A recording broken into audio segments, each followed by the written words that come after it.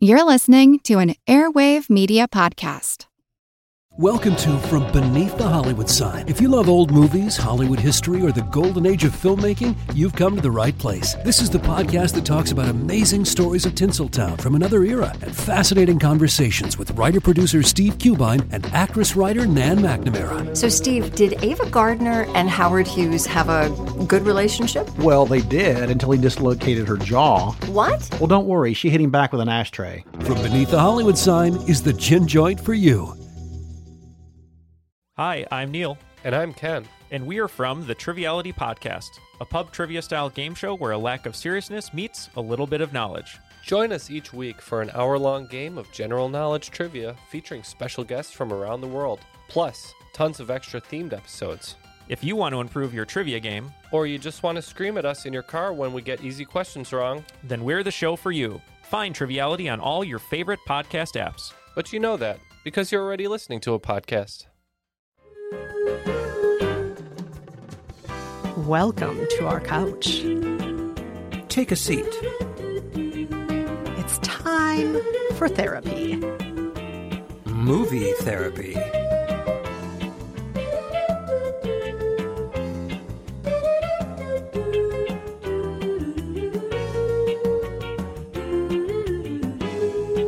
I'm Rafer Guzman, film critic for Newsday. And I'm Kristen Meinzer, culture critic and co-author of How to Be Fine. In each episode of Movie Therapy, we offer up questionable advice and solid movie recommendations for whatever ails you.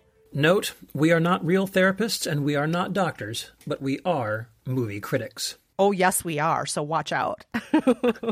So, shall we get to this week's letters, Rafer? Yes, indeed. Our first letter is from Phoebe. She says, Dear Rafer and Kristen, I am an essential worker. Every day I go into work as a nursing assistant. I do everything that's required of me, and I do it with efficiency and care. But it's hard. We are understaffed, we don't have enough resources, and our poor patients, my heart breaks for them, alone in their beds because no visitors are allowed. At work, I keep a smile on my face, but each night when I come home, I am on the verge of tears. I wish I could cry. I know I need a good cry, but I could really use some help. Any suggestions would be appreciated as long as they don't involve death. Kristen, what do you say? Oh, first I say, Phoebe, thank you for everything you're doing. And second, I say, Phoebe, my heart is breaking for you. This is so sad. Everything that you're doing, you are giving so much of yourself away for everybody else right now. And the world appreciates it, even if you don't always hear it. But of course you need a good cry. Of course, it's just like what you're dealing with on the minute, on the hour, day after day after day. I hope I'm not sounding like I'm overstretching here, but I think a lot of us see it as a war zone. And I'm so sorry that you're going through this right now. Sure, I think that's true. I think I am merely a bystander in this war so far. So yeah, and also Phoebe, just so you know, I want to let you know, me and my family, we are at our window, leaning out, clapping, cheering every night at 7:00, as is our tradition here in New York City. I don't know where you are, Phoebe, but that's the hour that we do it out here, and we're not the only ones. We can hear people up and down the block. If people are walking down the street, they stop, they clap. People with dogs. So it is not going unappreciated, what you're doing. So keep it up. Yes, please do it. People are cheering all over the world. They're cheering definitely in New York and London, but also in other cities around the world. And I mean, it's such a minor thing probably to you, but to the rest of us, it's like the best we can do, I think, because we're trapped at home, other than making our donations and doing all we can to try and keep the world safe by staying at home. But we do really appreciate you. So, Rafer, for a good cry, what is your movie recommendation? Okay, well, I'm going to go back in history, all the way back to City Lights by Charlie Chaplin from 1931. The story here is very simple. Chaplin's little tramp sees a flower girl on the street who is very poor, and she's blind. And the tramp falls in love with her, and he realizes that she's in trouble. Her grandmother is very ill. They're both in danger of being evicted. So he begins finding ways to earn money to help her out. Most of these are comedic ways. He takes up boxing, he befriends a millionaire, he tries to do street sweeping. Through a misunderstanding, she thinks he's a millionaire who has taken an interest in her, And of course, he doesn't want to disabuse her of that notion. He learns there's a new operation that can restore her sight, so he vows to raise the money for it. But of course, the big question is, once she can see and she realizes he's just a lowly tramp, will she love him back? What we're going to play is the theme song to the film. It's Chaplin wrote it himself, actually, although it's based on a composition called La Violatera. And here it is.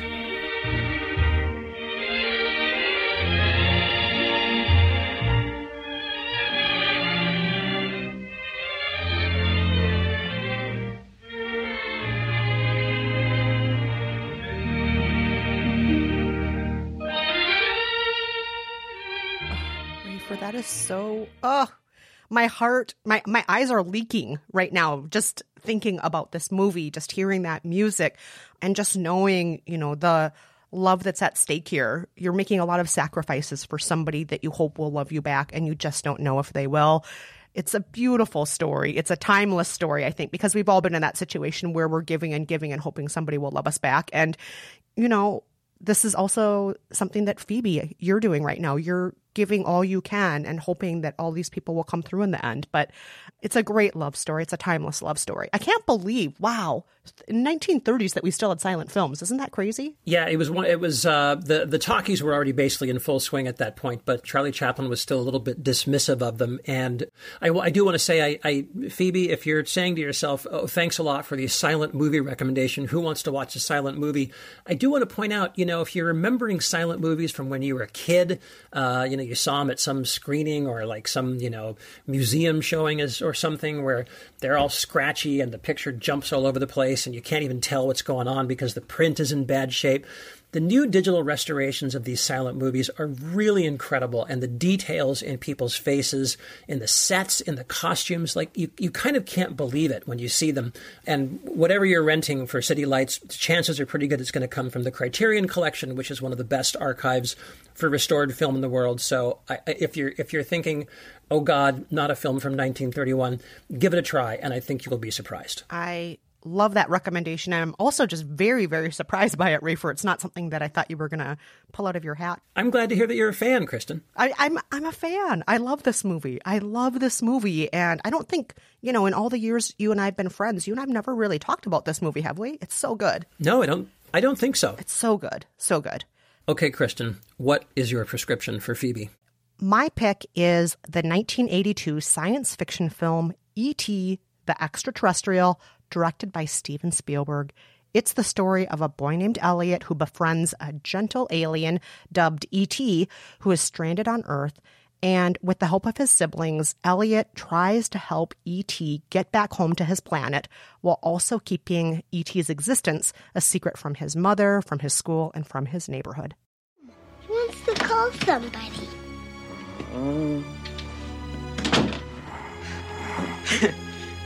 What's all this shit? E.T. phone home. Oh my God, he's talking. Oh. E.T. phone home? E.T. phone home. And they'll come. Come home. Home. Now, on the surface, this may seem like just a kid's movie or a cute alien movie. And I know there was loads and loads of merchandise when this first came out, like stuffed animals and all this stuff. But please do not be fooled by all the merch. This movie is about so much more than kid stuff. It's about alienation and friendship. It's about being displaced and about forming connections so strong it hurts to say goodbye. I do have a note that there is a hospital scene in this, Phoebe, but I promise you right now that no one dies. And even better, there's a scene where children get to fly on their bicycles, and every time I watch it, I cheer, but I mostly cry. So if you need to cry and you're like me, this is going to do the trick for you. E.T. will definitely do the trick for crying. I mean, that's Steven Spielberg he's a master at this kind of stuff, and E.T. is just it's a great one. The bicycle scene, like you say, it's amazing. I think what I like about E.T. is the fact that the E.T. himself is not really cute and cuddly, and I think when you first see him, he's really a pretty gross looking, kind of homely, little sort of squat, funny looking dude. Not really cute. He looks kind of like a large intestine. That's right, he does. He's not like the Gremlins, you know. He's not like kind of cute and fuzzy looking, right? Yes. He's this kind of ugly, lumpy thing. And yet, by the end of the movie, when you look at him, you see him as this sort of adorable, cuddly, wonderful little creature that you want to sort of hug and hold. And I just think that's a real testament to sort of the brilliance of this movie and what a great filmmaker Steven Spielberg is. So, yeah, I mean, if that one doesn't get you to cry, I don't know what. I think it's a good choice. Thank you. And I also have to say it is a little manipulative. It does have that John Williams soundtrack. It has all the different things that are gonna of course, really twist it in there and just and you're gonna feel yourself getting manipulated, but you're gonna go with it and you're gonna love it and you're gonna cry and cry and cry and cry. Or I really hope you do, Phoebe, because you deserve a good cry. Agreed. So once again, Phoebe, our picks for you are City Lights and E.T. the Extraterrestrial. All right, we're going to take a quick break, but before we do, are you in a predicament where you could use some questionable advice and a good movie recommendation? Write to us at raferandkristen@gmail.com. Again, that's raferandkristen@gmail.com. You can also reach out to us on our website, which is raferandkristen.com, or you can tweet us at Rafer Guzman or at Kristen Meinzer. Stay with us. When we're back, we'll hear from someone who misses an aspect of city life that Kristen and I also miss. You can spend less time staying in the know about all things gaming and get more time to actually play the games you love with the IGN Daily Update podcast. All you need is a few minutes to hear the latest from IGN on the world of video games, movies, and television with news, previews, and reviews. You'll hear everything from Comic-Con coverage to the huge Diablo 4 launch. So listen and subscribe to the IGN Daily Update wherever you get your podcasts. That's the IGN Daily Update, wherever you get your podcasts. Hey, listeners, we want to tell you about another show we absolutely adore, hosted by my friends Liz Craft and Sarah Fain. It's called Happier in Hollywood, and if their names sound familiar, it's because Liz and Sarah have been writing partners for 20 years, working on shows like The Fix, The Shield, Angel, so many other shows. In each episode of Happier in Hollywood, Liz and Sarah pull back the Tinseltown curtain to give us a glimpse of the writing room, the pitch meeting, and all the other places that make the entertainment we consume possible. And they do it all while exploring themes that apply to all of us, from strategies for being more productive when you're stuck at home, to keeping your creative mojo going when you're feeling blocked, to balancing work and family. Check out Happier in Hollywood. Again, that's Happier in Hollywood, available on Apple Podcasts or wherever you listen to your favorite shows. Okay, Kristen, we're back, and it's time to read our second letter of the week. This one is from Dave. Why don't you read it to us? Yes, Dave says, Dear Rafer and Kristen, I miss the daily human dramas of life in the city. You know them. Overhearing the local teenagers have a heated debate about something I don't understand, riding in a cab with a driver who steers through traffic like he's in a video game, witnessing both good and bad performers on the subway, eavesdropping on people on terrible first dates. I miss it all. I miss the snippets of conversation, the laughter, the tears. I miss hearing and seeing all the strangers who make my city what it is. Boy, that's a tough one, Dave. I miss all that stuff, too. In fact, when someone was asking me here, we were talking about, what are you going to do when the coronavirus shutdown is lifted and you can get back out there? And, my older son was saying he wanted to go run in the park with his friends. And my wife said, she wanted to go for a walk with some of her friends, this, that, and the other. I just wanted to go to another cafe and just drop in for no reason and just get a croissant and a latte, say hello to the person behind the desk, and then walk back out. You can't do that anymore. You can't do it. I miss these little tiny, the tiniest things, the bodega guy. So, these little things that broke up your day and gave you just a split second, just a millisecond of human interaction. I totally get it. They're gone, and it's a total bummer. Oh, it is. And some of those little tiny interactions would sometimes become just regular time markers of our lives and of our weeks. And sometimes they turned into something bigger in our heads. Like I remember when I first moved to New York, one of my favorite things was when I got off my first job, I was on the Upper West Side, and I would get on the B train on the subway. And at least once a week, there would be this other guy who was always in the same car as me, always reading what looked like a really good book. And we would nod to each other, and he would read his book. I would take out my book. This is the day before Kindles. And it was just this little magic thing where I'm like, oh, I'm going to see the guy who reads good books sometime this week. And there he would be. And, you know, all the other little interactions we have. And sometimes the people probably don't even know we're counting on them. You know, of course, there's the coffee guy or bartender and whatnot who maybe recognize our faces more. But yeah, there are those other things we just overhear sometimes and that we get to be witness to that we don't get to anymore. And it's very quiet. And sometimes the quiet is great. And sometimes the quiet it's kind of sad. I totally agree. So, Kristen, you want to give a recommendation to Dave? Yes. So my recommendation is, I hope it's not too on the nose. It is a movie called Rear Window by Alfred Hitchcock from 1954. And yes. It is about a man who is trapped in his house. He has a broken leg. He is in an apartment complex where he can kind of look out through the courtyard at all of the other units in his apartment complex and just see their daily dramas, from the one woman who practices her stretching and dance moves every day to the couples who fight. Every single thing he can see out the window, he starts taking in as his daily drama, as his daily entertainment, as his city life, because he can't go out and enjoy real city life. And what happens is one day he thinks he witnesses something that may be criminal. Here's a clip. Precinct 6, Sergeant Allgood. Hello. Look, a man is assaulting a woman at 125 West 9th Street, second floor, at the rear. No, make it fast. L.B. Jeffries. Chelsea 25598. And of course, that's really one of Hitchcock's best films. I showed it to my kids not that long ago. They completely loved it. They were, good, on the couch with the covers, pulled up to right up to the, right up to the bottoms of their eyes. White knuckles. It's a great movie. Jimmy Stewart, Grace Kelly. I mean, good Lord, Grace Kelly's never looked more beautiful than she has in that film. It's great. That's a great film. Yeah. Oh, I'm glad you brought up the cast because also, Jimmy Stewart is one of my crushes, my long ago Hollywood crushes, who's no longer with us. I know. And anytime I see Jimmy Stewart, I love him. I'm very biased. He's the best. I love Jimmy Stewart. So that's Rear Window. It's such a fun movie. And I love that your kids loved it too, Rafer. That makes me happy. Oh, yeah. No, they loved it. All right. What about you? What movie prescription do you have for Dave? I've chosen Top 5 from 2014. Do you remember this movie, Kristen? Oh, of course. Rosario Dawson. Yes. And Chris Rock.